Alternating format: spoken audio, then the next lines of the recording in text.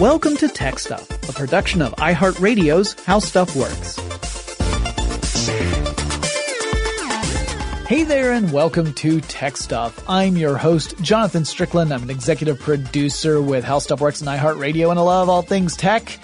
And today, I'm going to be bringing you a classic episode of TechStuff. Yes, I know it is not a Friday when we normally run classic episodes, but behind the curtain, guys, I'm currently getting ready to go on a vacation to Disney World, which is awesome. I'm going to be there with my family. I'm really looking forward to it.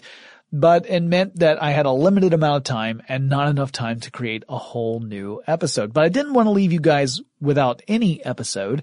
So instead, I'm bringing you one from the fairly recent past that I think thematically ties in to my vacation. This episode is titled The Wonderful World of Audio Animatronics, and it originally aired on June 23rd, 2017. And audio animatronics is, it's the technology that Disney has used to bring to life lots of different characters on its various rides and attractions. So this definitely ties in to what I am about to embark upon, and I am very hopeful that my little 5-year-old niece ends up being just as captivated with audio animatronics as I was when I was her age. So sit back, relax, and enjoy this classic episode. I am an enormous Disney fanatic. I consider myself a Disney fan of film, of television, of their theme parks. Probably not necessarily in that order. Maybe film first, then theme parks, then television. But I'm a huge fan of Disney stuff. And recently, when I was on a trip to Los Angeles to attend E3, I found myself with a day with nothing to do. I had hoped to book some meetings. That did not happen. So instead of just sitting around my hotel room feeling sorry for myself in a city where I really didn't know anybody, I decided to hop on down to Orange County, California. That is the home of Disneyland, and to go to the happiest place on earth. It was not my first time at Disneyland, but this was the first time I'd ever gone to Disneyland completely on my own. And I was a little worried about that. Like, how am I going to have fun just by myself? Turns out Disneyland did most of the work for me. I didn't have to worry so much, and I had a great time. But it also reminded me of how much I love the technology and innovation that goes behind Disneyland. And honestly, I could do maybe a dozen episodes about different technologies that were pioneered or perfected at the Disney theme parks, because there are a ton of them that Disney either directly had a hand in developing or tweaked it in a way to elevate it beyond what it used to be. There are plenty of examples of that. Today we're specifically going to focus on audio animatronics. And for those who have not heard what this term is or have any idea what it means, this was a system that Walt Disney's company pioneered to create animated, physical, three-dimensional figures. So in a way, it's kind of similar to puppetry, right? With a puppet, typically you're manipulating some sort of three-dimensional figure, beyond shadow puppets and that sort of puppetry, which is amazing all on its own. I'm talking about your traditional hand puppets, rod puppets, and marionettes.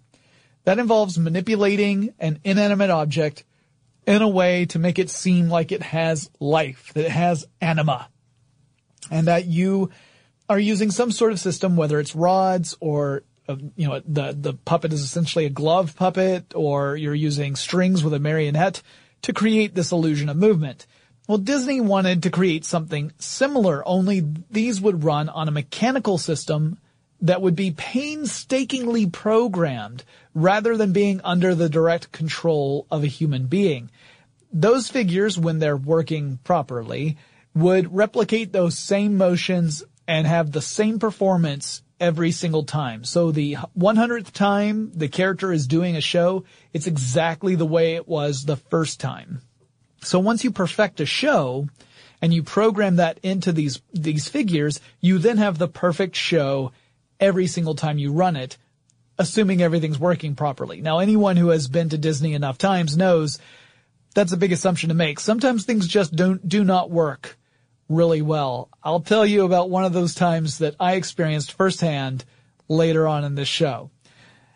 But the technology itself is phenomenal. And even when it isn't working properly, that does not take away from how amazing this tech really is, especially when you consider what people had to work with back in the 50s and early 60s when they were first developing these systems. It is pretty amazing stuff. Now, the reason why Disney wanted this in the first place is he really loved the idea of creating a real three-dimensional experience similar to what you would get with an animated film. Animated films can be perfected, right? You can sit there and sketch it out and get it just right before you release it as a movie. He wanted to have that same sort of experience, but in the real physical world. He was a stickler for perfection, had very, very, very high standards, and the people who worked for him, they also would end up having very high standards. Everyone wanted to make sure that they met Disney's expectations. Now, you can find animatronic figures in lots of Disney attractions, including the Enchanted Tiki Room, Pirates of the Caribbean, the Haunted Mansion, Great Moments with Mr. Lincoln, the Hall of Presidents, which would be over at the Magic Kingdom in Disney World, and tons more. There are lots of examples. There are also some attractions that had moving figures that didn't use the audio animatronic system. So, for example, the Jungle Cruise ride has animated animal figures as you ride through. You see hippopotamuses and crocodiles and elephants, but these were running on a very simple mechanical loop system. They were not specifically audio animatronic. They worked on something that was a little less sophisticated than what would follow. So you have both at Disney parks.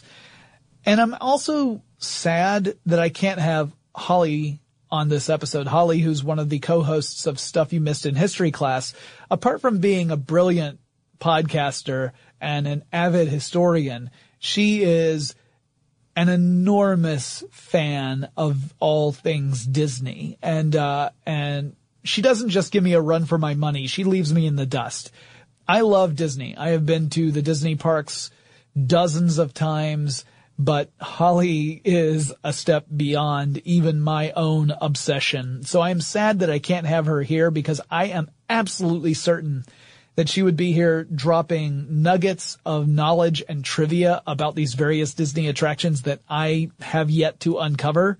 So maybe someday I will be able to have Holly on this show and we'll do a Disney-oriented episode about some other type of tech. In the meantime, there are some other podcasts we've done that relate to Disney. I did one about the Pepper's Ghost effect, which is used extensively in the Haunted Mansion ride. Pepper's Ghost involves reflective surfaces and using lighting in a way so that you can create the illusion of a ghostly figure appearing before you. But what you're actually looking at is a reflection of a physical figure that's just lit in a very bright space, whereas you're in a very dark space. The famous ballroom sequence in the Haunted Mansion ride is a big example of Pepper's Ghost. So you can go and check out those episodes of Tech Stuff if this is not enough Disney for you. All right, let's talk specifically about what I wanted to concentrate on today. To do that, we have to mention Walt Disney, because he's central to our story. He's kind of our main character if this were a narrative. His full name was Walter Elias Disney. He was born in 1901 in Illinois. He grew up in Missouri and attended high school in Chicago. He was studying art primarily. When he was 16, he dropped out to join the Army, but they rejected him because he was too young. He then joined the Red Cross and was shipped over to Europe and drove ambulances during World War I in France. Once his work with the Red Cross was done over there, he moved back to the United States and he began to work for an ad company. He was making film and animations. Then he would go on to create his own studio, which saw some modest success, but then it ran into some hard times. And eventually he had to declare bankruptcy under his first studio. But despite that, he didn't give up. He decided to make a go at it again, and he and his brother Roy were able to co-found the Walt Disney Company. And from that moment forward, his influence on tech has been considerable, from actual innovations in technology to how creators can protect their intellectual property. Now, not all of those influences have been met with enthusiasm. Disney is one of the reasons why the United States has such incredibly extensive intellectual property protection laws, stuff like copyright and trademark laws that protect well beyond the lifetime of the creator.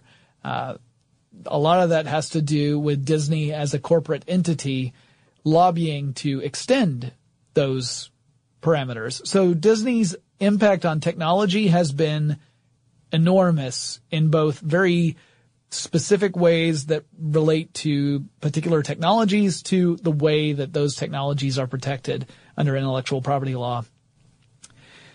So Disney's use of sound with animation was a huge leap forward in the 1920s. Steamboat Willie being the first cartoon with sound, and Disney himself voiced the iconic character of Mickey Mouse, who struck a chord with viewers and propelled Disney into enormous success. Over the following decades, he would see a lot more success, including going into feature-length animation, which had not been done before, and he was able to succeed with Snow White and the Seven Dwarfs. And he also continued to see success with short-form stuff. Now, depending upon the account you read, because there are a couple different versions of the story, we actually begin either in France or the French Quarter in New Orleans. The story goes that Disney was on vacation with his family. And as he was on vacation, he decided to look into some antique shops. And he came across some various clockwork toys, like wind-up birds and that sort of thing. One specific toy he came across in an antique shop was a bird cage that had a mechanical bird inside of it that would chirp and sing, and it would make little motions that you could describe as being somewhat robotic. They were pretty primitive motions, but, close enough to being an actual bird that you knew what it was. It wasn't like it looked like a monstrosity or anything like that. He thought it was absolutely charming, and he felt that there was a lot of potential there that he could use to create three-dimensional physical animated figurines, potentially in a theme park. That was one of the things he had been considering around this time, although Disneyland had not yet become a reality. So he brought the antique bird cage with the mechanical bird inside of it back to his company, and he went to some of his top thinkers over at the Walt Disney Company and said, figure out how this thing works.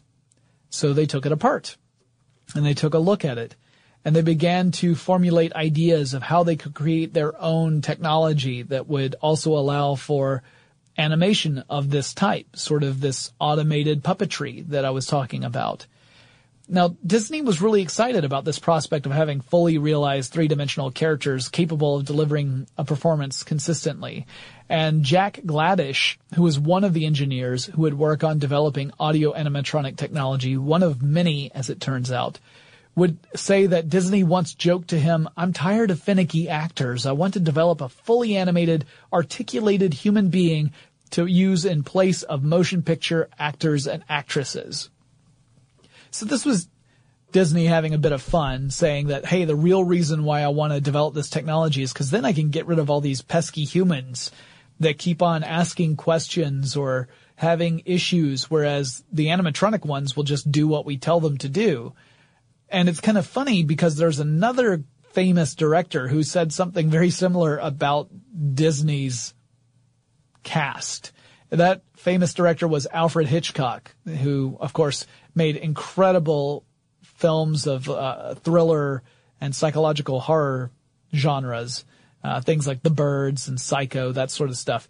Alfred Hitchcock reportedly once said, Disney has the best casting. If he doesn't like an actor, he just tears him up.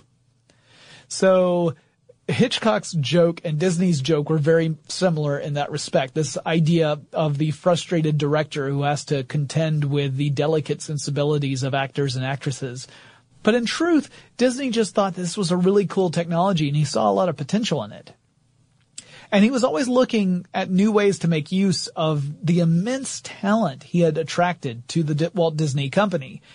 Whereas a lot of these people started off in the animation department, where they were working on various films and shorts for Disney, they would eventually move into very different departments and develop stuff like the actual Disneyland theme park, Disney World later on, as well as visual effects and props and sets and things of that nature for the various live action films that Disney was getting into as well. So you had people who started off as animators kind of specializing in different areas. This was the dawn of the Imagineering age. There was no such thing as an Imagineer yet. No one had called it that. But eventually, Disney would end up referring to people who worked in this sort of field as Imagineers. They were thinking outside the box, using engineering and creativity married together to create really interesting experiences that you could not find anywhere else. That was the value that Disney wanted to create to justify charging people admission to come and check it out. So he was really excited about this potential opportunity, and he had a lot of potential ways of using this technology already at this time. He was thinking ahead. One of those was the fact that he wanted to open up an amusement park that would eventually become Disneyland. He thought, well, I need to have attractions for people to come and experience at this park, and he thought this technology could potentially provide some of those experiences. He also had an ability to contribute to a massive event that would happen in the mid-1960s. That is the 1964 World's Fair in New York. That was going to end up requiring a lot of work on Disney's part. Years in advance, he knew that he was going to be providing 4 attractions for this World's Fair. And he knew that the entire attention of the world was going to be on New York for this event. So he wanted to make absolutely certain that the attractions that his company designed were phenomenal and unlike anything anyone had ever experienced. And for that, he needed to pioneer a new technology. So all he had to do from that point forward was just invent it. No big shakes, right? So to start, one of the earliest experiments with this idea of animating a 3-dimensional figure was what would eventually be called the Dancing Man or the Little Man project. This would be of a figure that measured about 9 inches tall and was meant to dance based upon this automated system, or mechanical system at least, if not fully automated. The story goes that Walt Disney approached the artist Ken Anderson, who was working for Disney. Anderson would become instrumental for the design and implementation of various elements in Disneyland. And he said, you know what? You're working on a lot of stuff, but I want to pay you out of my own pocket for a project that I really believe in that's not really a company project yet. I want to create scenes that evoke the American way of life. And Disney had a very idyllic sense of what that meant. That small town feel that you get when you walk down Main Street, USA. If you're ever at Disneyland or Disney World and you're walking down Main Street, especially if you're doing it at a time when there's not a huge crowd there, it evokes the sense of a small town, maybe early 1900s, around the time when Walt Disney himself would have been growing up, where things appear to be simple and elegant. That's what Disney wanted to create. And so he talked to Anderson and said, I want to have this idea of building this kind of experience in miniature, where people can look at the different miniatures we design and different elements of it actually come to life. So first he wanted to get some paintings, some sketches of this. So Anderson got to work, and one of the first things he created was a Norman Rockwell-esque scene of a soft shoe dancer performing on a stage, a small stage. So something that you might see in an old vaudevillian theater. And Disney immediately connected to it. He thought, that's exactly what I wanted to see. And he felt that this was a figure that if they could create a three-dimensional version of it and build it in a miniature set, and it could move around and do its little dance routine for people, that would be phenomenal. So he took Anderson's design, and he then decided to work with a couple of other folks over at Disney. He went to a sculptor who was working for the company at the time. The sculptor's name was Charles Clarence Cristodoro.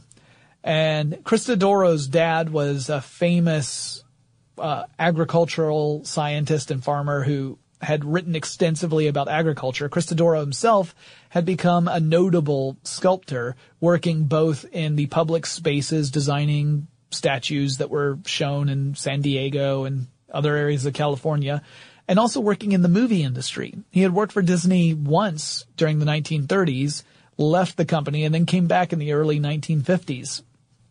He was given the sketch and told to make a physical model of the dancer, which he did. He sculpted a physical model based upon the Ken Anderson painting and gave that to Disney. Disney then took the model over to the machine shop, and he also brought in the animation department. Now, right now seems like it would be a good time to summarize all the areas that came together to make audio animatronics even possible. And I realize I haven't even gotten to what audio animatronics can do and how they do it. But it's important to understand the different departments to kind of get a grip on why it was so complicated and why it called for a multidisciplinary approach, because that's exactly what audio animatronics were. It required people of vastly different disciplines and knowledge base in order to make this happen. So, in no particular order, here are some of the departments at Disney that worked on pioneering audio animatronics. First, there was the sound department. Now, it might seem weird that I'm starting with the sound department instead of the mechanical shop or animation, but the reason for that is the sound department was in charge of the audio animatronic projects because those depended so heavily on that audio component. I'll explain more about how in a little bit. The sound department was ultimately the one that was holding on to the project leader. That was the head of development. This would end up actually causing some issues later on. There'd be some disagreements between the sound department and some other departments, and they were run by different unions, which also meant that they would run into these weird problems. There was a story in one of the articles I read about how the mechanical department, the mechanical shop, they might be working on an audio animatronic figure, and they would need to disconnect it so that they could make an adjustment before reconnecting it. But they weren't allowed to actually disconnect the figure because that was a union job that one of the sound department guys would have to do. So they'd have to go and get someone from the sound department to come over to the machine shop, disconnect a tube, wait until the mechanical shop people had made their adjustments, reconnect the tube, and then they could proceed. By union rules, the machine shop folks were not allowed to do that on their own. So it got very frustrating at times. Then you've got the animation department. Disney, of course, famous for animation. This was the group of artists who had studied movement extensively. If you're going to animate movement, you have to understand how movement works, or else you can't replicate it properly, and it's not going to look right when you watch an animated film. And more importantly, they had been studying animated movement in film itself. As it turns out, film, or at least magnetic tape, would become incredibly important with audio animatronics. They leveraged their expertise to help design not just the physical objects that would be animated and the actual motions those objects would make, but also the very technique for programming the objects. And I'll explain more about that in a little bit.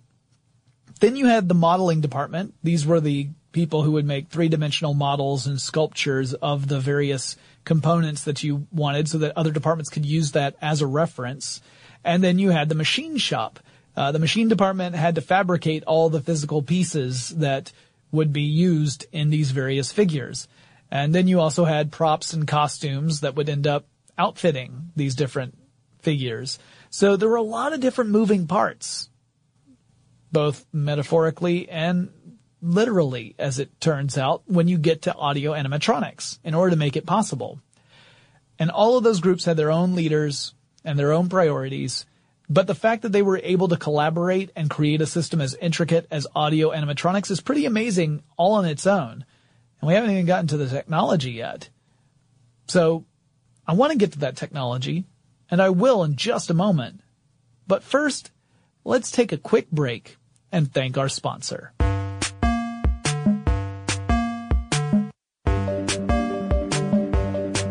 Alright, so you got the machine shop, and they were creating the dancing man, or the little man, and Disney decided that he needed to have someone in charge of figuring out the animation for this, like figuring out what moves would need to be animated. So he tapped a guy named Wathel Rogers to work on the animation for it. Now, Rogers was born in Stratton, Colorado in 1919, and he was a sculptor and engineer. He attended an art institute in Los Angeles and was recruited directly out of school to the Walt Disney Studios in 1939. He worked as an animator on films like Pinocchio and Bambi. During World War II, he took leave of the Disney company and served in the United States Marine Corps as a staff sergeant in the photographic section. And when he wasn't animating, he was tinkering. He was creating toys and model trains. And Walt Disney was also a model train fanatic. He loved model trains, including trains large enough to ride on. And he had a couple at his property. Like he had a private little railroad track. Cause he just loved trains, and he loved that romantic image of travel by train. A lot of the things that Disney worked on, he worked on while he was traveling via train. So he and Rogers had a lot of common ground there, and Disney thought that Rogers had a lot of potential to work on actual physical implementations, not just animation. So he began to rely on Rogers to sculpt objects for live-action pictures, and in 1954 he tapped Rogers to help design buildings for Disneyland. So Rogers went from animator to kind of almost like an architect. Rogers would also become a chief contributor to this audio animatronics project. In fact, some would argue that he was essentially, when you got down to it, the lead audio animatronic engineer. He is also immortalized, by the way, at Disney's Haunted Mansion attraction.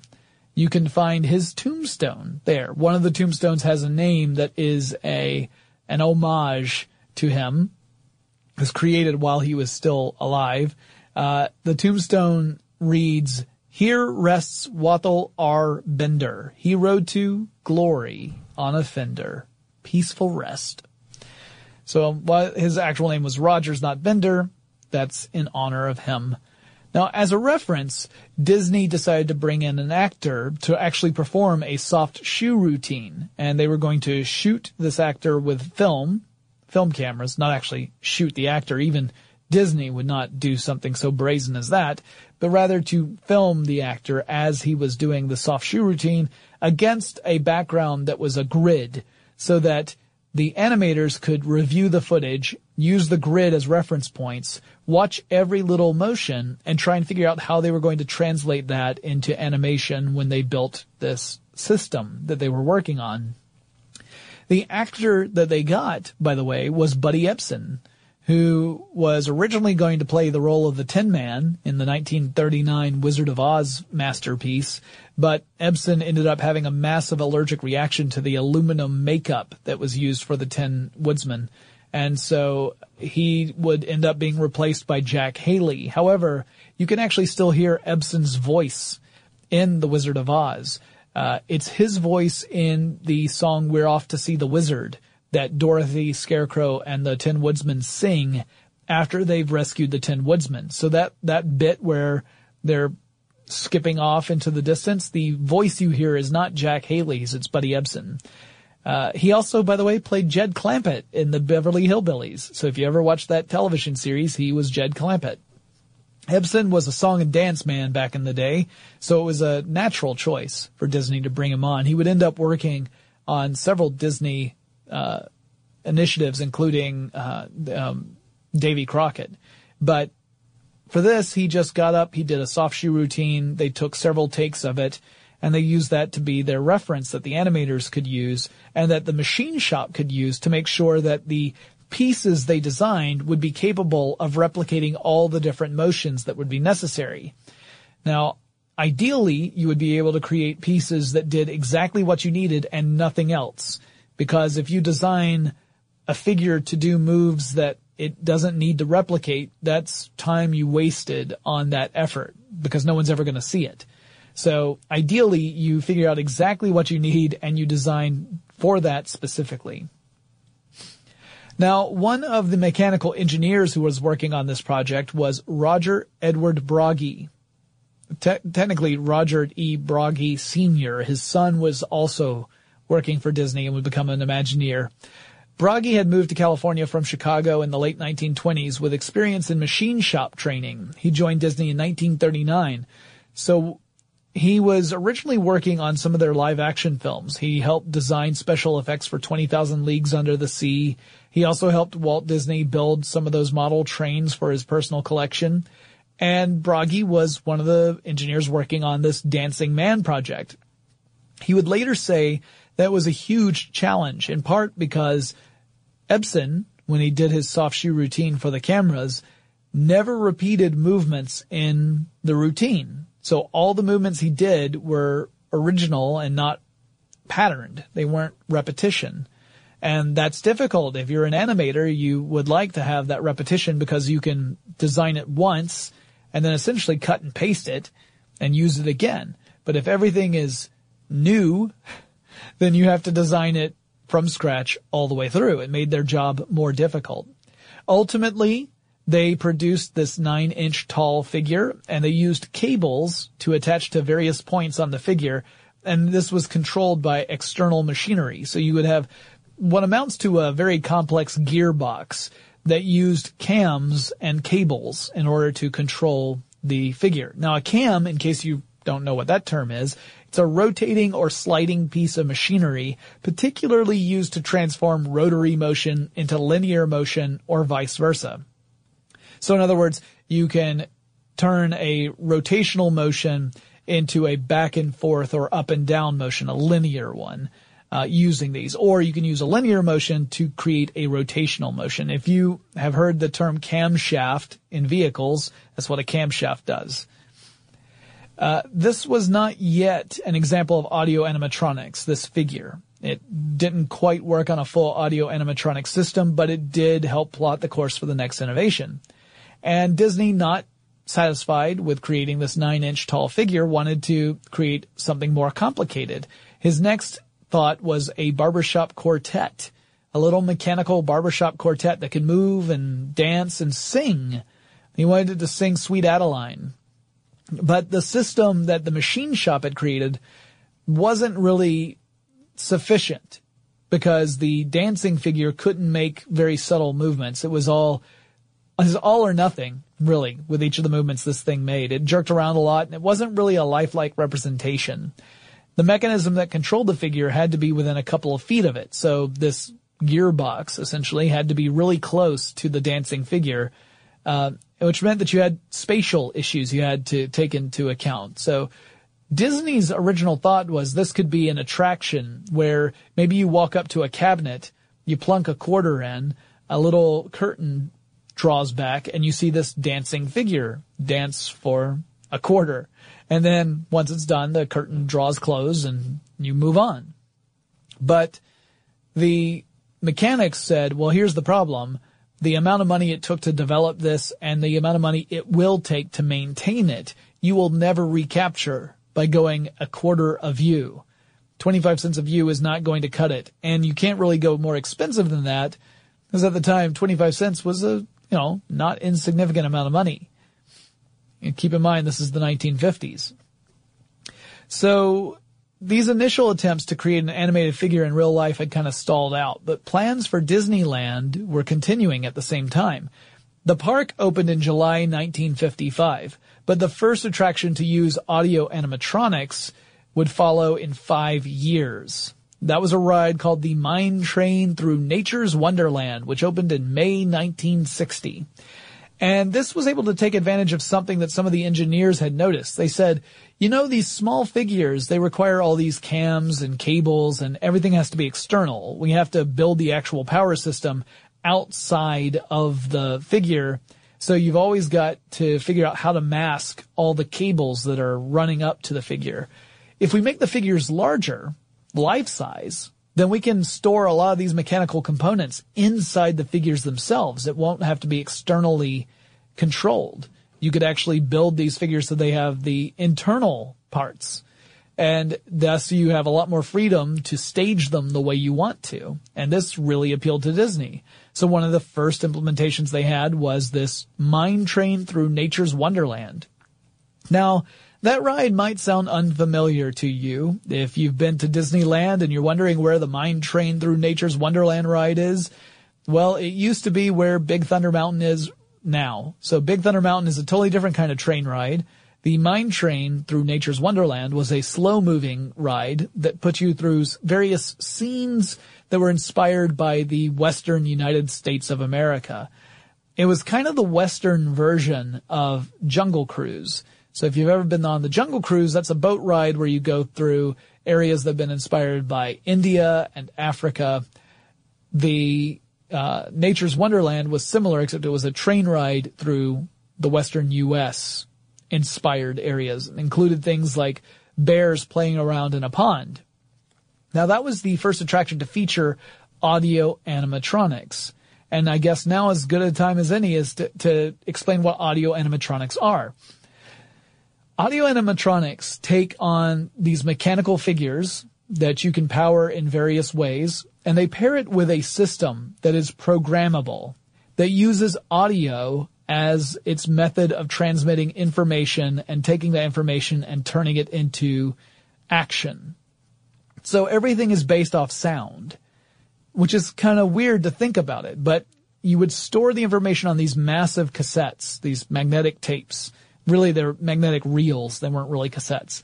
So you take magnetic reels of tape and you would encode information in sound on the tape. And when you played it back, that's what would create it's what would allow circuits to be completed to create the movement you see. Now, how that all works, it requires a bit more of a deeper dive.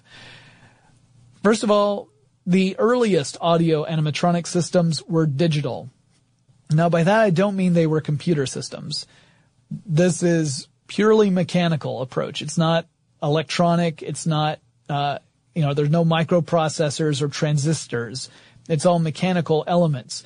But it is digital in the sense that it's binary, in that you have two positions. You have on and off. That meant that any motion you wanted to make had only two outcomes. A rest position, which would be whatever it started off as. So let's say that it's a human figure that you're trying to animate. And one of your animations is your human figure needs to turn her head to the left. So in the off position, in the rest position, she's just staring straight forward and isn't moving. When you activate a circuit, then she moves her head to the left. But she can't halfway move her head to the left. She can't move it a quarter of the way. It's either all the way to the left as far as her freedom of movement allows, or it's in that rest position. That's it. Those two positions, on or off, 0 or 1. That's why we call it digital.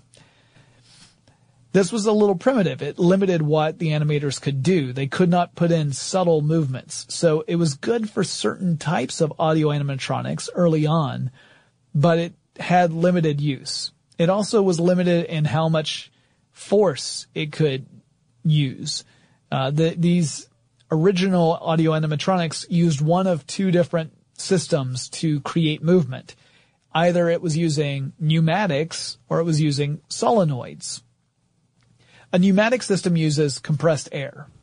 Compressed air is what creates the force that translates into mechanical motion in your system. So you would have tubes, pneumatic tubes that would move through this figure. You would have them, wherever they needed to be. And you would have valves that, when they're closed, do not allow air to move through. when you would complete a circuit, it would make the valve open, which would allow air to move through, which would then create the mechanical force necessary to make the figure move in whichever way you wanted it to. So let's say it's a bird in the Enchanted Tiki Room, which was one of the earliest audio animatronic attractions outside of Nature's Wonderland, and still exists to this day. The pneumatics would allow the mouth to open. The closed position would be the rest position, and it would allow the mouth to open up. And when you do a lot of opening and closing, it gives the illusion that the bird is actually talking when you pair it with the appropriate sound. That was one way of creating motion, but the solenoids were a different way that was also being used in this digital system. Solenoids are a variation on electromagnets. So those of you who have listened to me talk endlessly about electromagnetism, get ready for some more.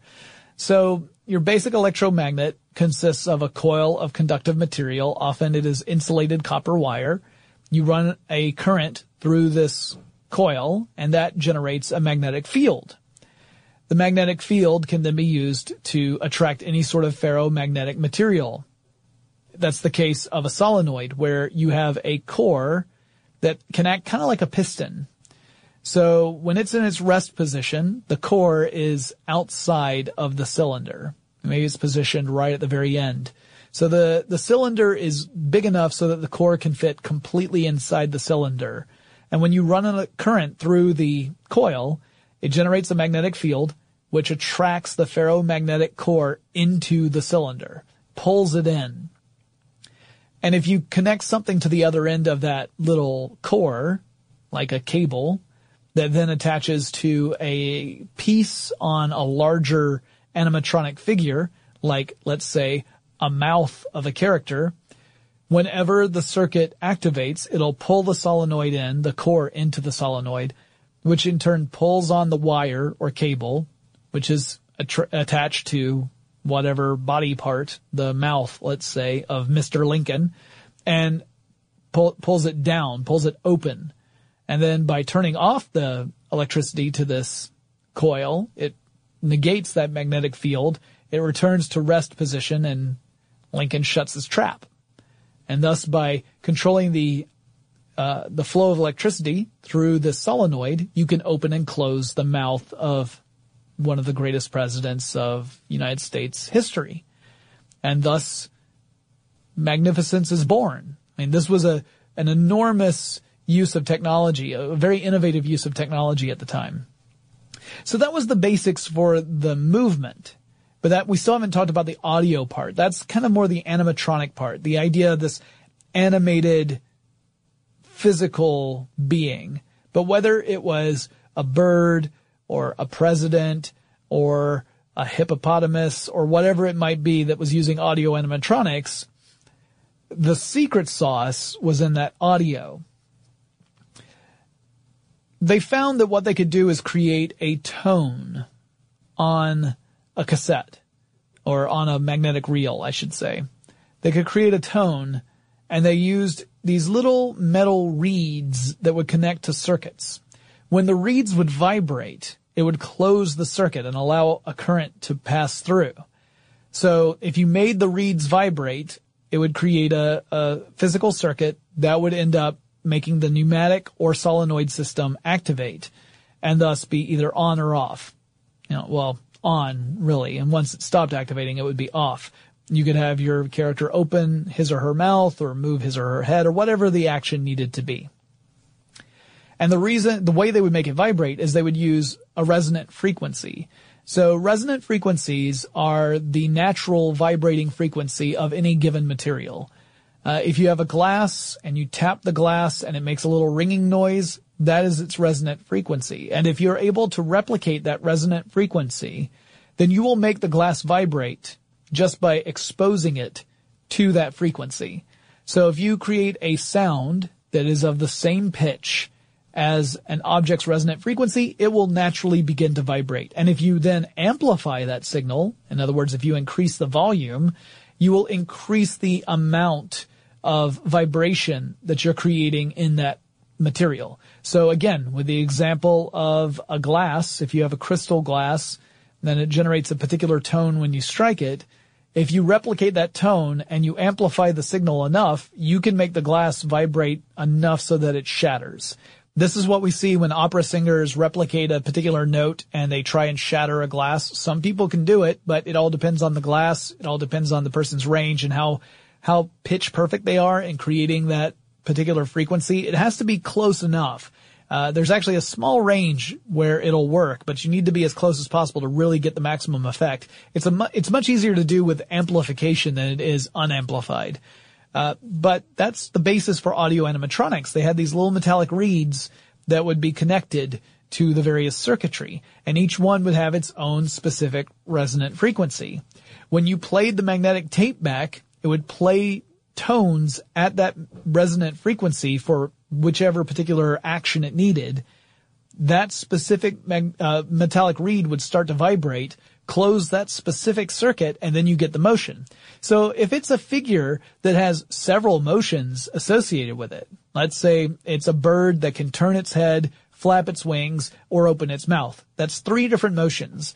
That means you would have 3 different circuits with 3 different metallic reeds with 3 different resonant frequencies.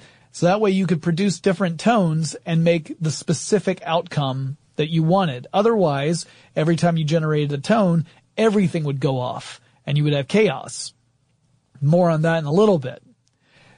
Again, this is a digital system, so there's no variation here. You could not have the bird turn its head halfway. It's always going to turn it as far as the animatronic is allowed. Whatever its freedom of movement is, that's where it's going to go to. So it still had limitations. However, by creating a specific circuit for every single motion, you could make a pretty sophisticated figure. The individual motions were pretty primitive, but collectively it could be very sophisticated. It did require a lot of work, and it required a lot of cheating, I guess is the right way of putting it. So, for example, one of the figures that Disney was working on for the New York World's Fair was Abraham Lincoln.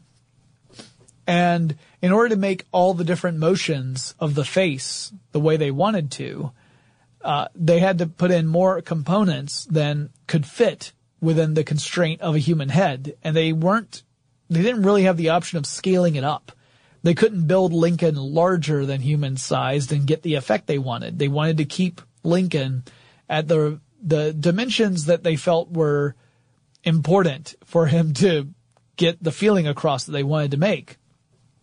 So they had to figure out, well, how can we fit all these components inside a human head when they're larger than what the space can contain? And eventually they were able to make a head that had kind of a bulge in the back of it, and they were able to fake it with the wig that they put on Mr. Lincoln. Although apparently in at least some of the wigs that they designed for the character, the bulge in the back of the head was noticeable. So considering Lincoln's fate, that might have been viewed as being tasteless. But they were working within the constraints of a very new technology. Now, I mentioned that this approach had its limitations, that you could only be on or off, and that they needed to have something with a little bit more of a spectrum of outcomes in order to get the effect that they really wanted. That approach required them to switch from pneumatic and solenoid systems to hydraulic systems. A hydraulic system uses liquid, typically it's just water, as its means of creating that same sort of mechanical force. You can't really compress water, as it turns out. So if you just put force behind water, it will push against whatever constraints you have it in.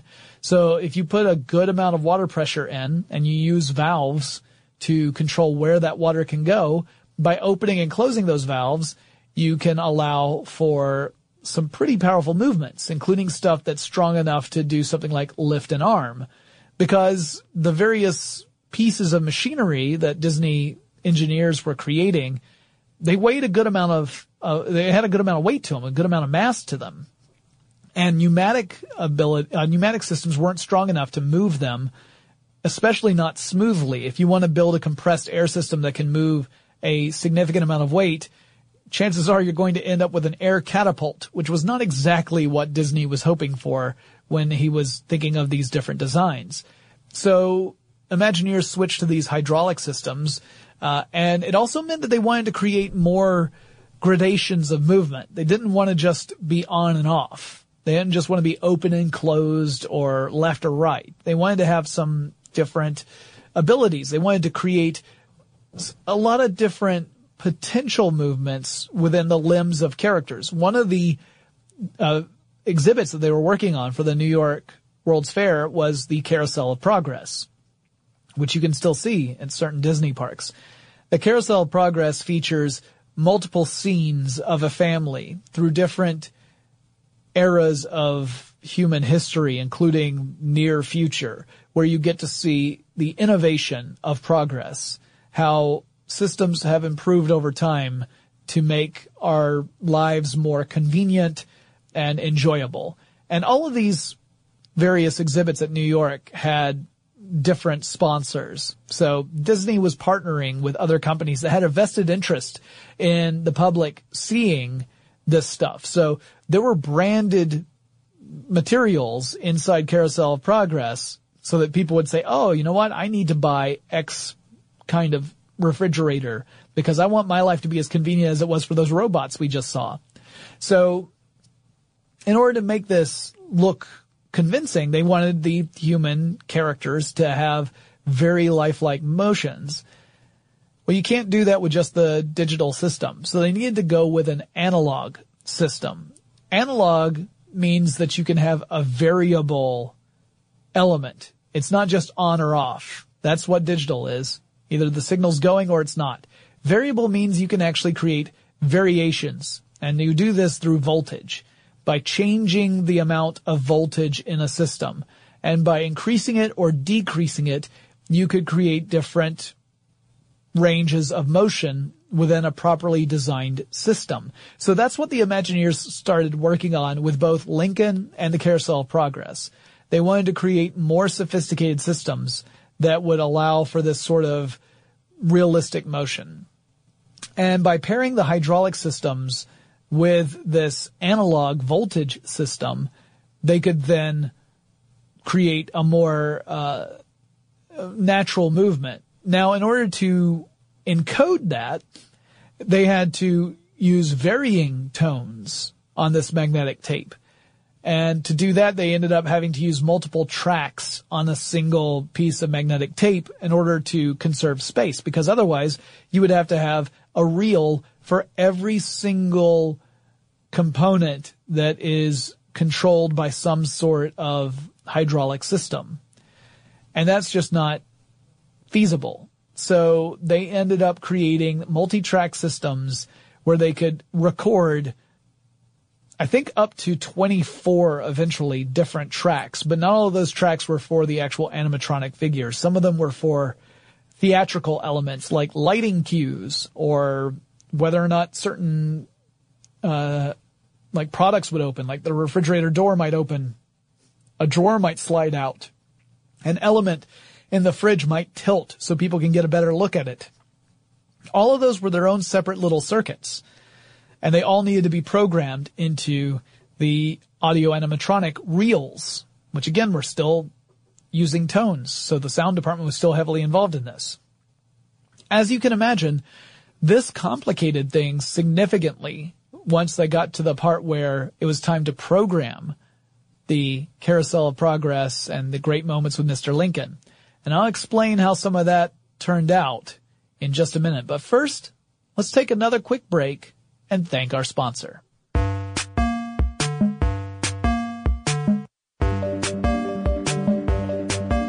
So when we talk about programming this system, where you've got all these different tracks that control these different elements within an animatronic system, keep in mind that depending on how many figures you have and how many points of articulation they have and what they need to do, these could be incredibly complicated from a macro standpoint. Each individual figure might be fairly simple, but taken as a whole, it gets to be enormously complex.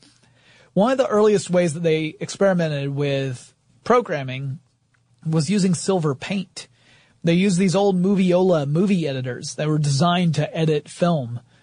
But instead of that, what they did was they took this tape and they would paint silver lines on it to create a circuit. And whenever the reading head would pass over the silver, it would create an electrical circuit that then would send out as a command for the various action to happen. So let's say again that it's a parrot opening its beak. And you would use a little line of silver paint along the length of this tape to indicate this is where the beak needs to be opened. Because they were using animators to design this system in part, the animators loved it. They were using it very similar to the way they would edit animation reels. With animation, you think of the work in terms of feet, not necessarily in seconds. So instead of saying, oh, I need this mouth to be open for 2 seconds, you might say, oh, I need this to happen for 2 feet of film. So you would literally mark out the spot on the tape where the action needed to start, and you would mark out the spot on the tape where the action needed to stop, and you would just connect those 2 points with some silver paint. And then when it would read through the system, it would play back that way. When it would hit that point in the tape, the action would happen. So as long as you either had all of your tracks on one tape, and they could do up to 6 tracks on this method. This was just the prototype method. If you had 6 different sets of actions, all on their each individual lines, you had 6 contacts that could create the different circuits, then you could program up to 6 different components of your audio animatronic scene using one reel of tape. And they'd all be synchronized because you would just measure it out on the physical tape and draw where you needed the elements to happen. So maybe you'd say, all right, well, in 3 seconds in, I need the bird to flap its wings. And at second number 4, I need it to start talking. But by second number 5, I need it to stop flapping its wings, but it keeps talking on and off until second number 10. Well, that's how you would mark it out on your magnetic tape. And you would just draw one line to be the control for the beak, and another line to be the control for the wings.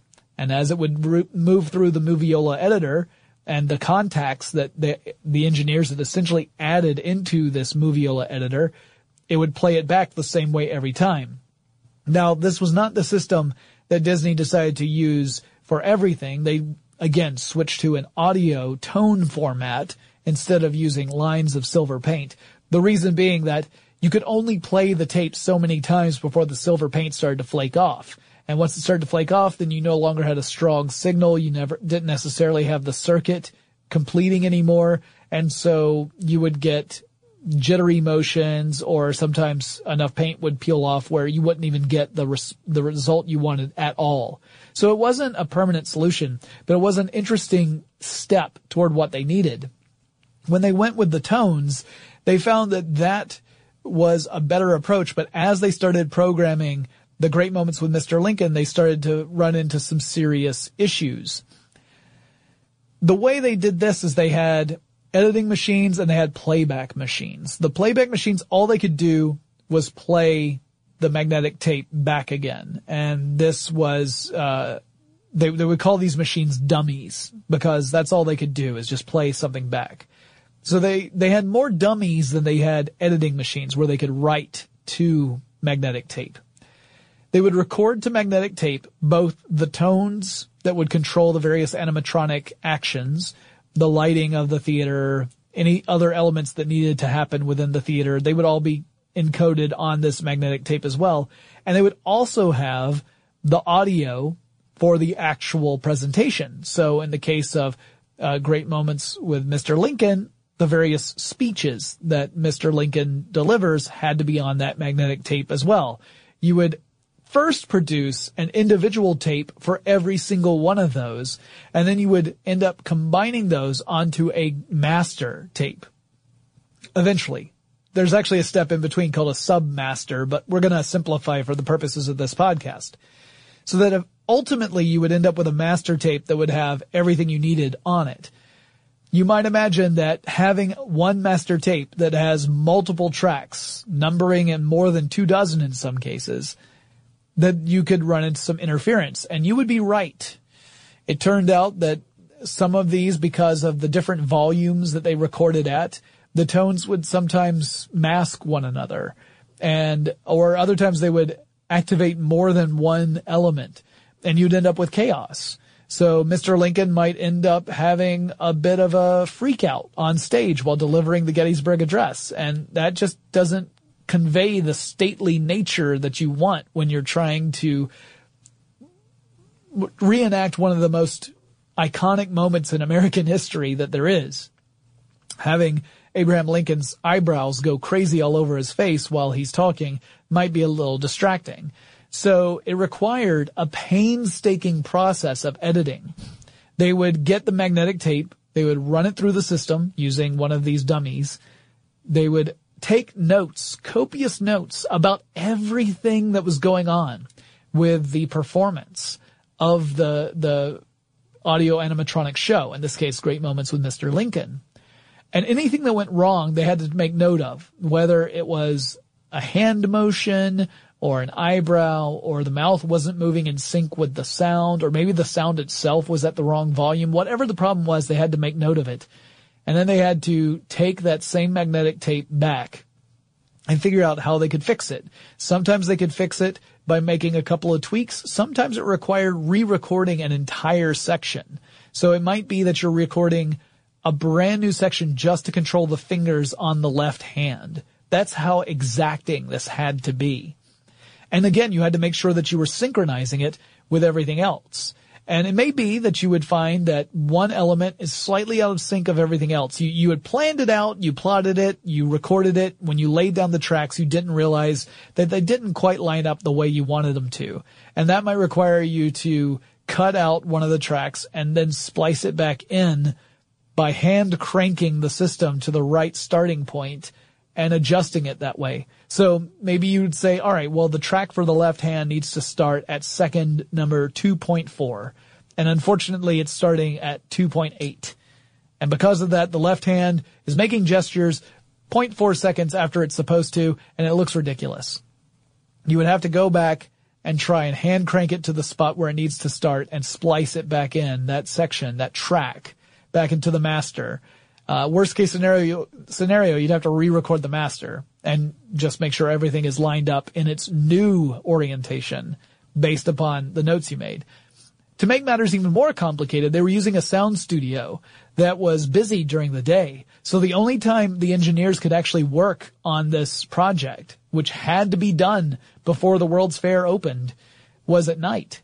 They would go to this recording studio at night that had its equipment on different floors. So they actually had to run cabling systems to go up and down floors so that they could connect the various parts that they were using in order to make these minute changes. It was an incredibly painstaking process to get the performance that they wanted, all using this combination of pneumatics, hydraulics, and solenoids to see if they can get the right sequence of movements to match the pre-recorded audio and give the experience that they intended to their audience. Programming this way took a lot of work. If you watch, there's a Wonderful World of Color episode where they talk about the Disneyland presence at the World's Fair and the way that audio animatronics work. There's a point where Walt Disney walks up to one of his Imagineers who's wearing this weird harness that is a control system. It's directly connected to the father character of Carousel of Progress. So when the guy makes a big motion with his arm, you see the Carousel of Progress character make that same motion. And Disney refers to that as programming, but that's not actually how they programmed it. They programmed it more granularly than that. They could control a character directly using this method, but that was only really good for one-on-one digital puppetry, as in you have a human controller actually manipulating the character at that very moment. If you wanted it automated, you had to go through this other very painstaking process. And this is pretty much how they used audio animatronics for the next several years. They would develop lots of different rides that used audio animatronic figures. Pirates of the Caribbean, the Haunted Mansion, rides like that, where you had some sophisticated movement, something a little more advanced than just a static character turning. A lot of the dark rides in Fantasyland are more primitive and don't need to be audio animatronic because there's no real articulation with the characters. They're kind of static and they can move up and down or turn left and right, but they don't have any facial motion or their limbs don't really move in any meaningful way, as opposed to characters at, say, Pirates or Haunted Mansion. Some of those have much more sophisticated movements and needed the audio animatronic system in order to do it. To me, it's fascinating that they were able to do all of this using tones, whether it was to just create that binary system or the analog system where you had the variable voltage that could create different types of movement. And I'm also fascinated by all the different people who worked on these systems. There were a ton of them who all contributed, and without them, these just wouldn't even be a reality today. They were able to make a huge impact at the New York World's Fair, and this really did cement Disney as being an innovative company, not just in movies and animation, but also in theme parks and experiences. It set them apart from their competitors. And it wasn't just the theming, which has always been one of Disney's strong suits, but the technology itself, the fact that the company was willing to be a pioneer in those spaces. So I find it one of the most interesting stories. And I love the fact that it also gives me the opportunity to touch on other elements of the mechanical and technological worlds, stuff like pneumatic systems, hydraulic systems, the concept of cams, the concept of solenoids. All of these elements are obviously components of the audio animatronic systems, but also it's fun to have that opportunity to just touch on those in this episode and to tell you guys, what those were and how they were incorporated into this audio animatronic system.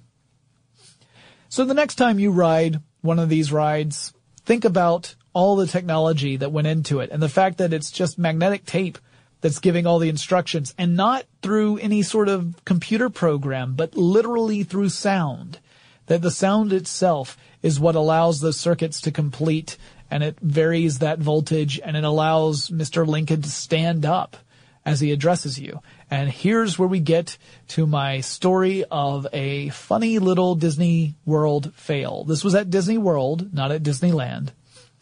And it was the first time my wife had ever been to Disney World. And I was so excited because if you've been to Disney World several times, after a while, you know what to expect. And while it is still an amazing achievement to have built an amusement park so immersive and with such detail, and to then staff it with people who have some of the best customer service points in the world, that alone is amazing. But if you go with someone who has never been before, and you've been several times, there's a special kind of joy there, because you can almost experience Disney World for the first time by vicariously experiencing it through your friend who had not been there before. In this case, it was my wife. She had never been to Disney World. So I was having this wonderful experience of taking her to different rides, and she gets to see them for the first time, and she's blown away. And I remember how special it is. Because again, I've ridden most of these rides dozens of times. So for me, while I enjoy them, the special part had kind of worn off. Seeing it through her eyes brought it all back, and it was amazing. Then we go to the Hall of Presidents. And at the Hall of Presidents, the curtains open. And if you've never been to the Hall of Presidents at Disney World, there's a point where curtains open up and you see all of the presidents of the United States. They're all there. Every single one who's ever sat as president is there, animated, this audio animatronic. And they all do little weird things, like they fidget, they look around. Some of them appear to be a little bored with what's going on. Some of them seem really engaged. It's kind of charming. They introduce them one at a time. Well, Mr. Lincoln sits in a chair, and then when it's his turn to actually address the audience, because he first they introduce everybody and everyone does a little gesture. They might nod or wave a hand, but ultimately Lincoln stands up and then delivers a speech to the audience. When the curtains open, Lincoln was already standing. He was not seated as he normally would be, which tells me that the hydraulic system for his legs had already activated. However, he was not standing tall. He was bent at the waist. So he's standing up, bent down as if he's tying his shoes, and his two arms are dangling at his sides, but they're still animated. So you still see them fidget and gesture. When he's announced and the spotlight hits his chair, which he was not sitting in, so the spotlight's actually hitting behind where he was, his hand made a little motion. It was at that point that I expected someone from Disney, one of the cast members, to come down and hit the stop on the show. But they had not yet noticed the problem. And so I was starting to get the giggles a little bit. My wife was definitely getting the giggles, and my dad was encouraging it. My dad is the ultimate dad joke dad, and I love him dearly. But I hear my dad just say, "I begged them not to make an animatronic John Wilkes Booth." Completely inappropriate and hilarious and tragic and hilarious. So we're watching as Lincoln continues to gesticulate while bent over, staring at the floor. And then it gets to his speech, and the music swells, and he starts to speak and move his arms more expressively, still bent at the waist. He does not stand up. It's at that point that a Disney cast member takes notice and rushes down and hits the stop button, which closes the curtains and says, "Mr. Lincoln is not feeling very well. Please check back again later today." And as we walk out, we start making other jokes like, "Is that my face on that penny?" Little jokes about Lincoln bent over for some reason. And it's unfortunate because that's my wife's first impression of the Hall of Presidents. That's the memory she associates with it. And I know for a fact that I can never take her to the Hall of Presidents ever again and have her take it seriously at all. Whenever it gets to Lincoln, she's gonna get the giggles. And she's gonna expect him to stand up and bend over at the waist and just stare at the floor for the rest of the day. So these animatronics didn't always work perfectly. Sometimes some part of the system or other would fail. And once that happens, then you get these sort of experiences where maybe part of the animation just isn't working. It could be something as simple as an arm is not animating the way it's supposed to. Or it could be something a little more noticeable, like a character is bent over and slumped down because they don't have the proper pressure to stand up. It probably was just a valve that had failed to open. So there was probably some circuit where it no longer was completing. And therefore, the hydraulic system could not actually activate through the upper half of Mr. Lincoln. So he couldn't stand up tall. That's my guess as a, armchair technologist taking a look at what happened. So that's it. That's how audio animatronics work. It is a really interesting system. I love the fact that it predates computer systems for theme parks. These days, you're going to find much more complicated programming. There's going to be microprocessors and characters. I don't know for a fact that the characters they added to the Pirates of the Caribbean ride, for example, are more advanced versions. Like there's a Johnny Depp character that shows up 3 times in the new Pirates of the Caribbean ride. There's a Barbossa character. Jeffrey Rush's character from the movies is also in that. I suspect that those are updated systems that are not running on the old audio animatronic system, but that's just a guess. I do not know that for a fact. They are certainly much more sophisticated than the original Pirates of the Caribbean characters were. Now, there's a lot more stuff I could talk about. Like I could talk about how Disney had to work on building a new type of material for these human figures called Duraflex. It's not the same thing that you find in cars that have Duraflex bumpers, but they had to create Duraflex because latex was too delicate to work over and over, especially in an environment that had lots of oil and moving parts. So Duraflex was the thing that they had to create in order to keep a realistic skin-looking texture. But I figured that's for another episode further down the line. Well, I hope you enjoyed that classic episode, and please forgive me. It was not something I entered into lightly to do a classic episode instead of a normal one, but honestly, I ran out of time, and rather than give you a haphazard, jerky kind of tech stuff episode that clearly I did not put my full effort and attention into, would not have met my standards. So it was a tough call, but I think this is probably the best option. But I'm very curious about you guys out there. If you have any favorite technology that relates to things like amusement parks or attractions like that, let me know, because I would love to really do another dive into this kind of topic. I love amusement parks. So let me know what you would like. Send me an email. The address is techstuff@howstuffworks.com, or pop on over to our website. That's techstuffpodcast.com. You'll find an archive of all of our past episodes. You'll find links to where we are on social media. You can always reach out there. And you'll find a link to our online store where every purchase you make goes to help the show. We greatly appreciate it. And I'll talk to you again really soon. Tech Stuff is a production of iHeartRadio's How Stuff Works. For more podcasts from iHeartRadio, visit the iHeartRadio app, Apple Podcasts, or wherever you listen to your favorite shows.